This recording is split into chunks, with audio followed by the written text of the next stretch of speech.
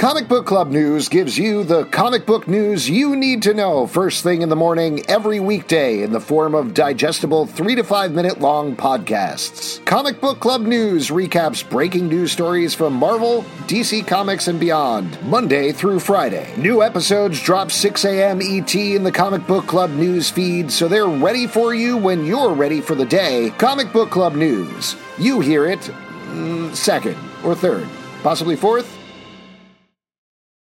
Say goodbye to your credit card rewards. Greedy corporate mega stores, led by Walmart and Target, are pushing for a law in Congress to take away your hard-earned cash back and travel points to line their pockets. The Durbin-Marshall credit card bill would enact harmful credit card routing mandates that would end credit card rewards as we know it. If you love your credit card rewards, tell your lawmakers, hands off my rewards. Tell them to oppose the Durbin-Marshall credit card bill.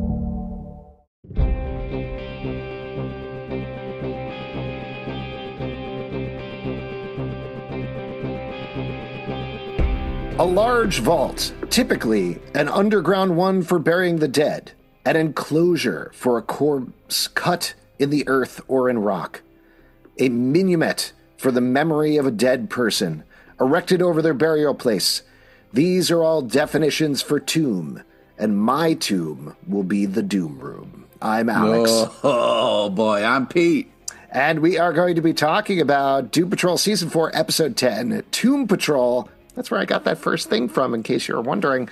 If you haven't seen it on Max, go watch it. We're going to spoil it. In this episode, Isabel Feathers has been partially beaten, but she's back, and she's doing a one-woman show, trying to get the Doom Patrol to come visit her, but it doesn't really happen. Instead, they find out a big revelation, which is that somehow Niles Calder's necklace came from something on the back of her neck that seems to be giving her time powers, so they can take that off. It should potentially beat Isabel.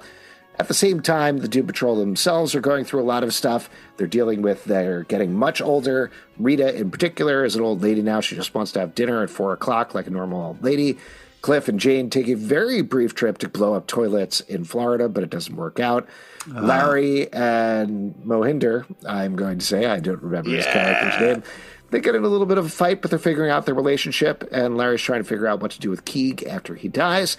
And we get a little bit more movement on the underground puzzle, but most importantly and biggest, Cyborg is back. He's better than ever. He's back in the armor, his choice. His dad does it with him. It's going to be a new day for Cyborg.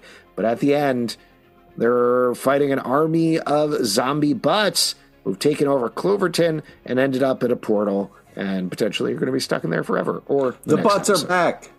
Butts are back. Tell a friend. Right? You know what I'm talking about. What did you think about this episode, Pete? Obviously, you and I were very split on the last episode, the musical episode. Not a lot of singing in this one, but still some theater. How'd you feel about it? Oh, so much better. Opened right up with the butt hunter. Mm-hmm. So it was great to see all that kind of getting things back, righting the ship. You know what I mean? I did like that scene. I love seeing Butt Hunter / Beard Hunter. That's a very fun character. We don't get to see... That guy kills it. He does kill it. He kills the butts. He's killing them butts, right? Yeah.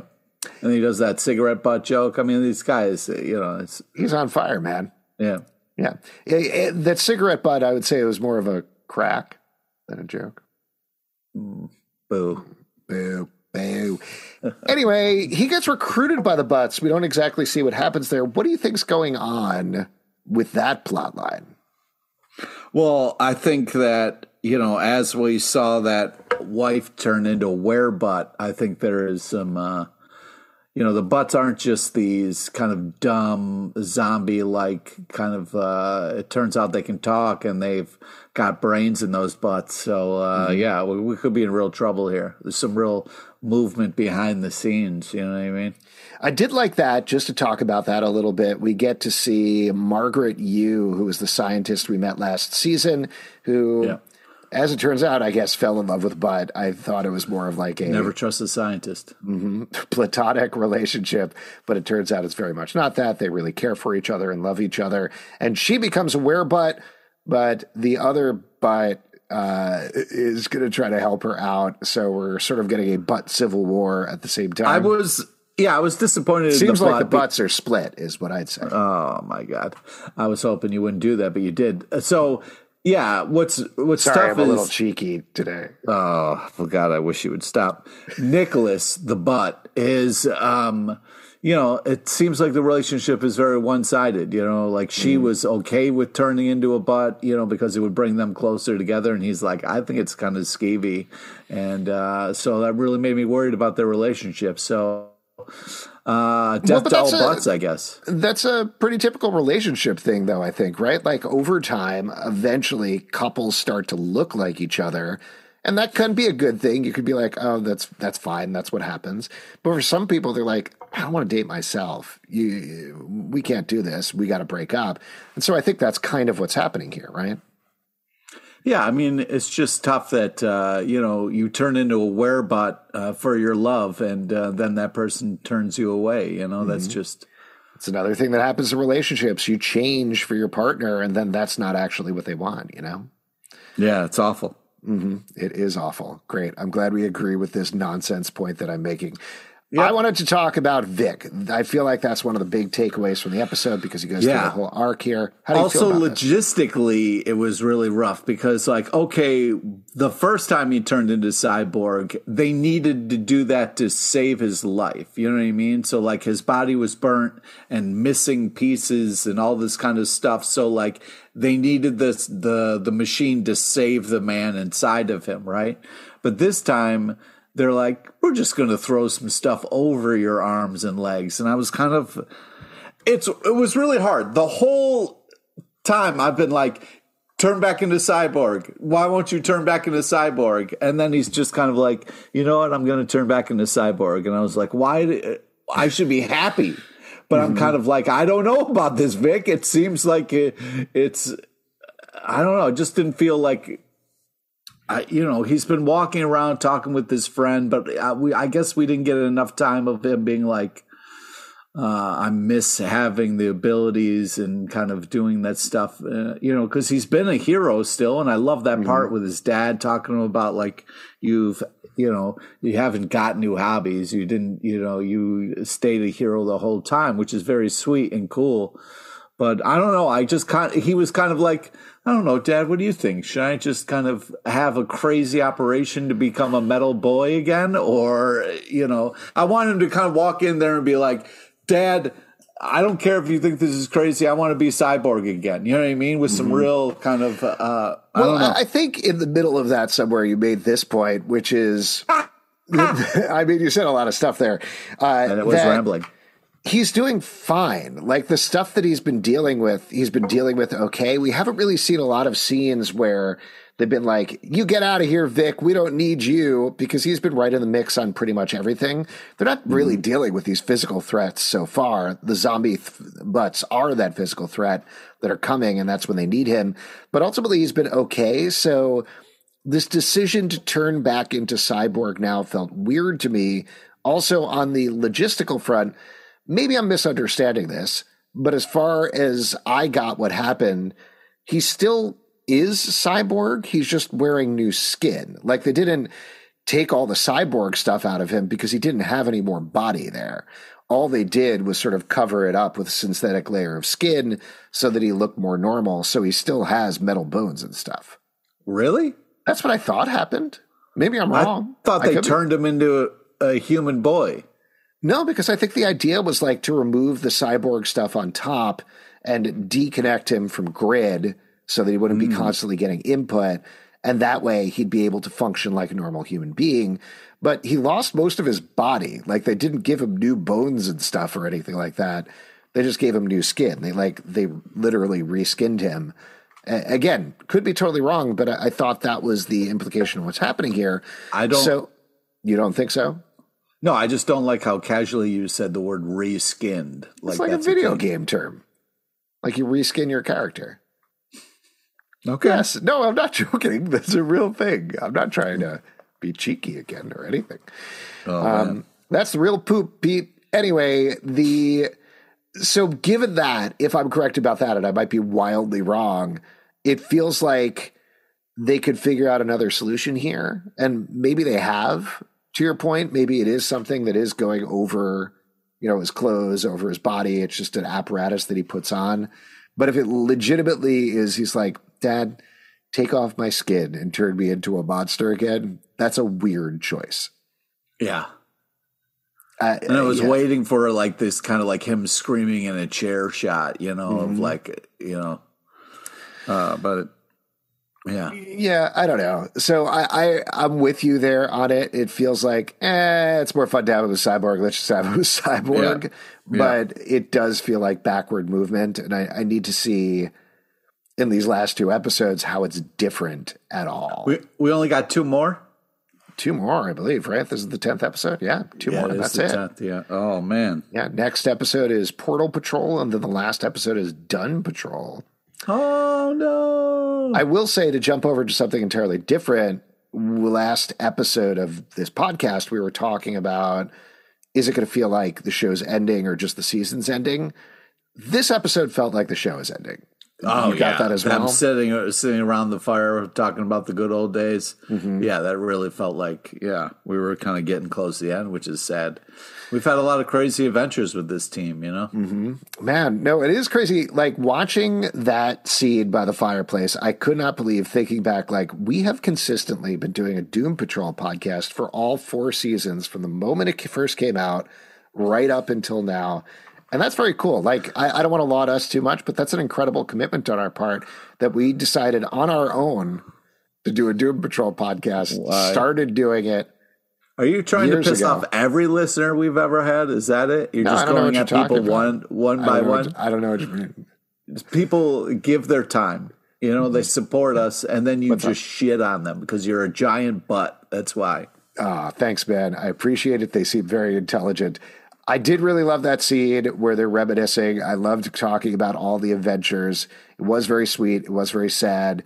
But it also got to the idea that beneath all the ribbing and the I don't care about this, they really do care, and they really do care about each other. That's what was so hard, because when Cliff stormed out and Rita and Larry all stormed away, I was like, you guys are going to come back to this fucking table. You know that. Stop lying to yourselves. So it was a little frustrating for that whole kind of storm out. And then by the end of the episode, they're like, we're family and we love each other. I was like, you fucks. It's, that was really frustrating. I liked how Cliff was like, hey, do you want to go to Florida, so I can see my daughter? And she was like, hell no. Do you want to go to Florida and blow up some toilets with them ladies? And she's like, okay. It's just so funny. Just so funny. That was great. The Cliff stuff seemed pretty straightforward this episode, like classic, I don't want to be here. I'm going to blow up some toilets. Uh-oh, I have Parkinson's. Now I'm back. And that's kind of what was going on with him in this episode. Yeah, it drives me nuts a little bit, where it would be nice, because it's like sometimes he's good Cliff, sometimes he's horrible Cliff, and sometimes he's just making dumb decisions. It was great to see him in his ride and driving, that, even though it was slow in the beginning. Mm-hmm. It was still pretty sweet. That was pretty sweet. I do think, though, we have to talk about what's going on with Jane, because I thought about you during this plot line, Pete. Lots of stuff happening here as she is starting to accept herself. Obviously, that's when the puzzle pieces start to come together. But she goes to the underground, and we find out everybody, Hammerhead, Chainsaw Nun, Pretty Polly, they've all been turned into dust, Pete. Are you okay? No, I'm not okay. That's very shitty that the underground is all dead. I love all of the underground and all the fun characters, so that really sucks. But I'm glad we're finally dealing with it, because I'm sick of Jane for episodes being like, yeah, I just don't care about the underground anymore. And I was like, oh, really? Because it seemed like a huge part of who you were for many seasons. So, okay, whatevs. And the fact that, like, she only, the fact that she spends 2 seconds in front of the puzzles and then just, like, walks away drives me fucking insane. But I'm glad we're getting more kind of clarity about it. I'm also a little confused because it almost seemed like the underground was associated with that character who just came alive, and then she's gone for some reason. I don't know where that blonde lady is. Casey? Anymore. You mean? Casey, yeah. Yeah. Casey and Dorothy aren't here this episode, which is weird. I assume that's just TV land, necessity, recurring capacity. They only had them for a certain amount of episodes. But yes, it is strange. It just sucked. Yeah, because it was like they were a big part of it. And then they're like, yeah, we're going to get a flashback of Casey. And she seems important, but we have no idea where she is. Yeah, that was a little strange. It was also a little strange to not have Dorothy when we're looping back to the Niles stuff with his necklace and everything. I assume they're going to come back by the final episode, but I agree with you. It was their absence was noticeable, particularly because we spent so much time in the last episode being like, finally, here's the whole team together all at once. And as much as I appreciated the focus on the core Quattro, I don't know, the core team, core four of the Doom Patrol, and a bit about Madame Rouge and Vic. I don't know. Well, you know what I'm saying. Point being, like, we got back to the core there, but I don't think it would have been distracting to have Dorothy and Casey there as well. So, whatever it is. Yeah, it's also weird that Larry's making a lot of decisions about Keeg, and he's like, stop trying to communicate with Keeg. You know what I mean? Where he's like, it's just not going well with Keeg. And I was like, you used to really struggle to find ways to communicate with each other. And now it's just like, hey, we don't have money in the budget to make Keeg appear, so we're not going to even fuck with that at all. You know, and it's like, Jesus. I mean, and maybe that's true. I mean, sometimes you are dealing with budgetary issues like that, and that's just a thing you have to roll with. It does make me feel like, though, that they have a lot, even more than last episode, to resolve in two episodes. Yeah. Because not only are we going to have now like full-on zombie butt apocalypse, Immortus is still in play. I think you had suggested last episode that maybe they were going to team up. That doesn't seem likely after this episode. So now they're in a portal for all of next episode, I guess. So we're going to have to evolve that, as well as all of their potential emotional catharsis in one episode. A lot of stuff. Particularly because Larry, I mean, I bring this up at the Larry thing because Larry's like, yeah, maybe I need to go into space to find Keeg's home planet and take him back there. And I was like, that's a whole thing. That's like half a season. What are you talking about? We don't have time for that, Larry. Yeah, just bury yourself in that hole in the garden and move on.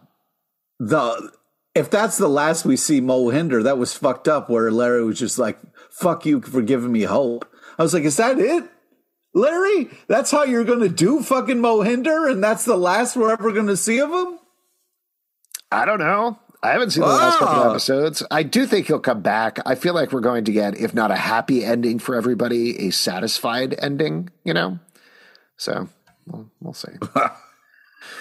I'm really not sure at this point. Who else? Oh, Rita. We should talk about Rita. I thought April Bowlby was great in this episode. I know I lauded the old age makeup the last episode. Really good this episode as well. She plays a great old lady.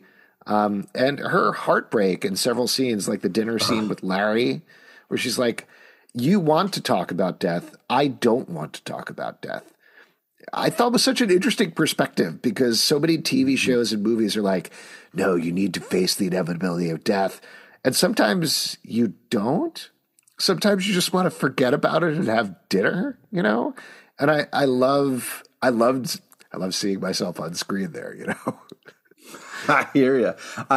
Speaking of seeing myself on screen, you're still living in New York City. I spent a lot of time in New York City. I've seen a lot of one-person shows, and just the fact that Immortus did a one-person show was hysterical. I thought that was such a fun kind of playing with that trope of being born and the whole, like, every little bit. The being half mom, half daughter was hysterical. Just like such a great use of kind of like one person show, kind of like, attire and like makeup and the whole kind of, like, how can I quickly change back and forth between? I just thought it was just so funny on so many levels. How did you feel about that? I really enjoyed it as well. I loved the thing of her being born and coming out of the womb. That was particularly hilarious. The dangling umbilical cord coming after her costume. Walks away. Just a very funny little visual joke. Before that, I loved her line. I should have written down exactly what it is, but she's like, Yeah, we really got to workshop it. I don't think it's going to make it to Broadway until like next week. Next week, yeah, just so funny. That's great. And the fact that she was like, "I'll do one show and then it'll be ready for opening night." Like, oh my God, are you fucking kidding me? That was great. I felt it was a little meta, and maybe this is me reading into the fact that I still don't quite know what they're doing with Mortis and Isabel Feathers. That after, when she asked the audience for feedback, they were like, well, the character's so unlikable, and what even is the plot? Like, I can't follow the trajectory of her character. I was like, yes, same here. Try watching this for 4 seasons, brah. Yeah, there you go. So that was pretty funny to me. And I did like how it played off of, it was interesting to see her play off of Laura / Madame Rouge versus Rita, who seemed like who you might expect from that plot line. So, yeah, I was really surprised that I was like, oh, the Playhouse, here we go, Rita's, sweet spot. Like, what is she going to think of this one woman show? And the fact that she wasn't there, I was a little, like, initially upset. But having Madame Rouge in the background, like, last row, kind of being like, yikes, was just so fun and well done. And the fact that she was like, actually, it wasn't that bad. I was like, liar. Yes, definitely lying. I also liked her using this as a way of maybe toying with being a villain again because the hero thing isn't working out with her. I thought that was an interesting character move. Though ultimately, she went for that thing on the back of the neck in the worst way possible. You wait. Yeah, just like showing a sword and then being like, well, wait until she turns around, man. Yeah, exactly. Then you grab it off the back of her neck. Yeah, then your hand turns into a sword and you cut it off. I mean, come on. Yeah. You don't show them what you're going to do. That's turning your hand into a sword 101. Everybody knows that. I mean, yeah. Just, yeah. Well, just super frustrating. What else? We got a booyah from Cyborg at the end. That was fun. I like how Mortis was like, I want a double EGOT winner. That was a hysterical line that she said. I did like her more in this episode. And I think what I liked about her is rather than all-powerful villain Mortis, pissy theater brat Mortis is much funnier. It is much funnier. It is. And being like, nobody gets me. Like I'm so talented and so amazing. Yeah, it fits so much better, I think. I agree with you. That was a great point. Anything else you want to call out, Pete? The Hoda Kathy Lee kind of supervillain thing was just such a you could be my Hoda. Oh, that was just really great. It was nice to have Larry and Rita kind of back together, being friends again, and kind of just, and we also got Cliff kind of giving BB-8 is back kind of moment was a fun line. And, I know it's just such a trope that, somebody showing up just in the nick of the time. But when Cyborg shows up and, blasts the butts, I cheered. I was yes. Yeah. That was very fun. Oh, I wanted to shout out Rita blobbing out to help with her arthritis towards the beginning. That was a fun little bit. Sometimes you just got to let it out a little fun bit. Use of her powers in this situation. I thought that was good.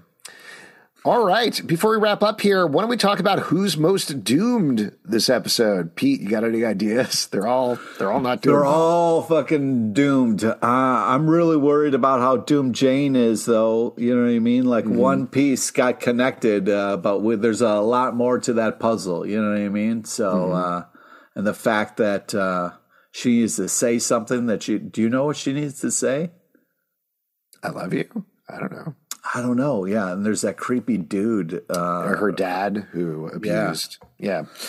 There's more to come in that. Lots to do in the last 2 episodes. I'm going to throw it out. I think Rita is the most doomed. She is near death by the end of this episode. I still do think Laura is going to sacrifice herself for everybody, and that's why she's not there in the future, even though the implication here is that the future has changed because Vic shows up in the cyborg suit, so things are not going to go the same way as they did towards the beginning of the season. But at the same time, this episode, I'd say Rita.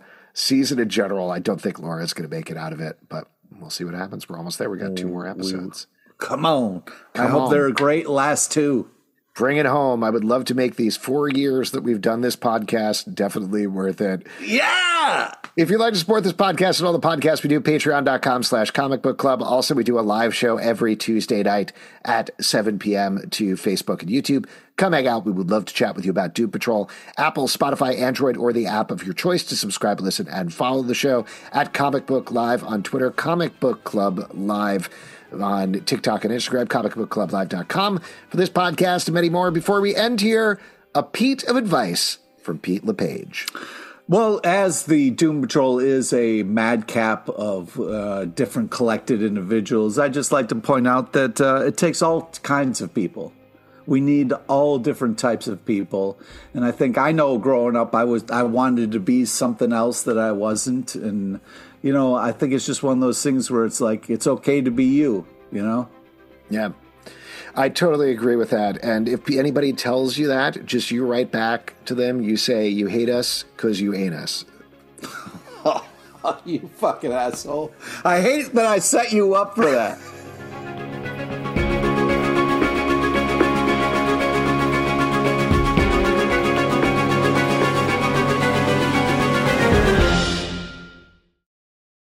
Say goodbye to your credit card rewards. Greedy corporate mega stores, led by Walmart and Target, are pushing for a law in Congress to take away your hard-earned cash back and travel points to line their pockets. The Durbin-Marshall credit card bill would enact harmful credit card routing mandates that would end credit card rewards as we know it. If you love your credit card rewards, tell your lawmakers, hands off my rewards. Tell them to oppose the Durbin-Marshall credit card bill.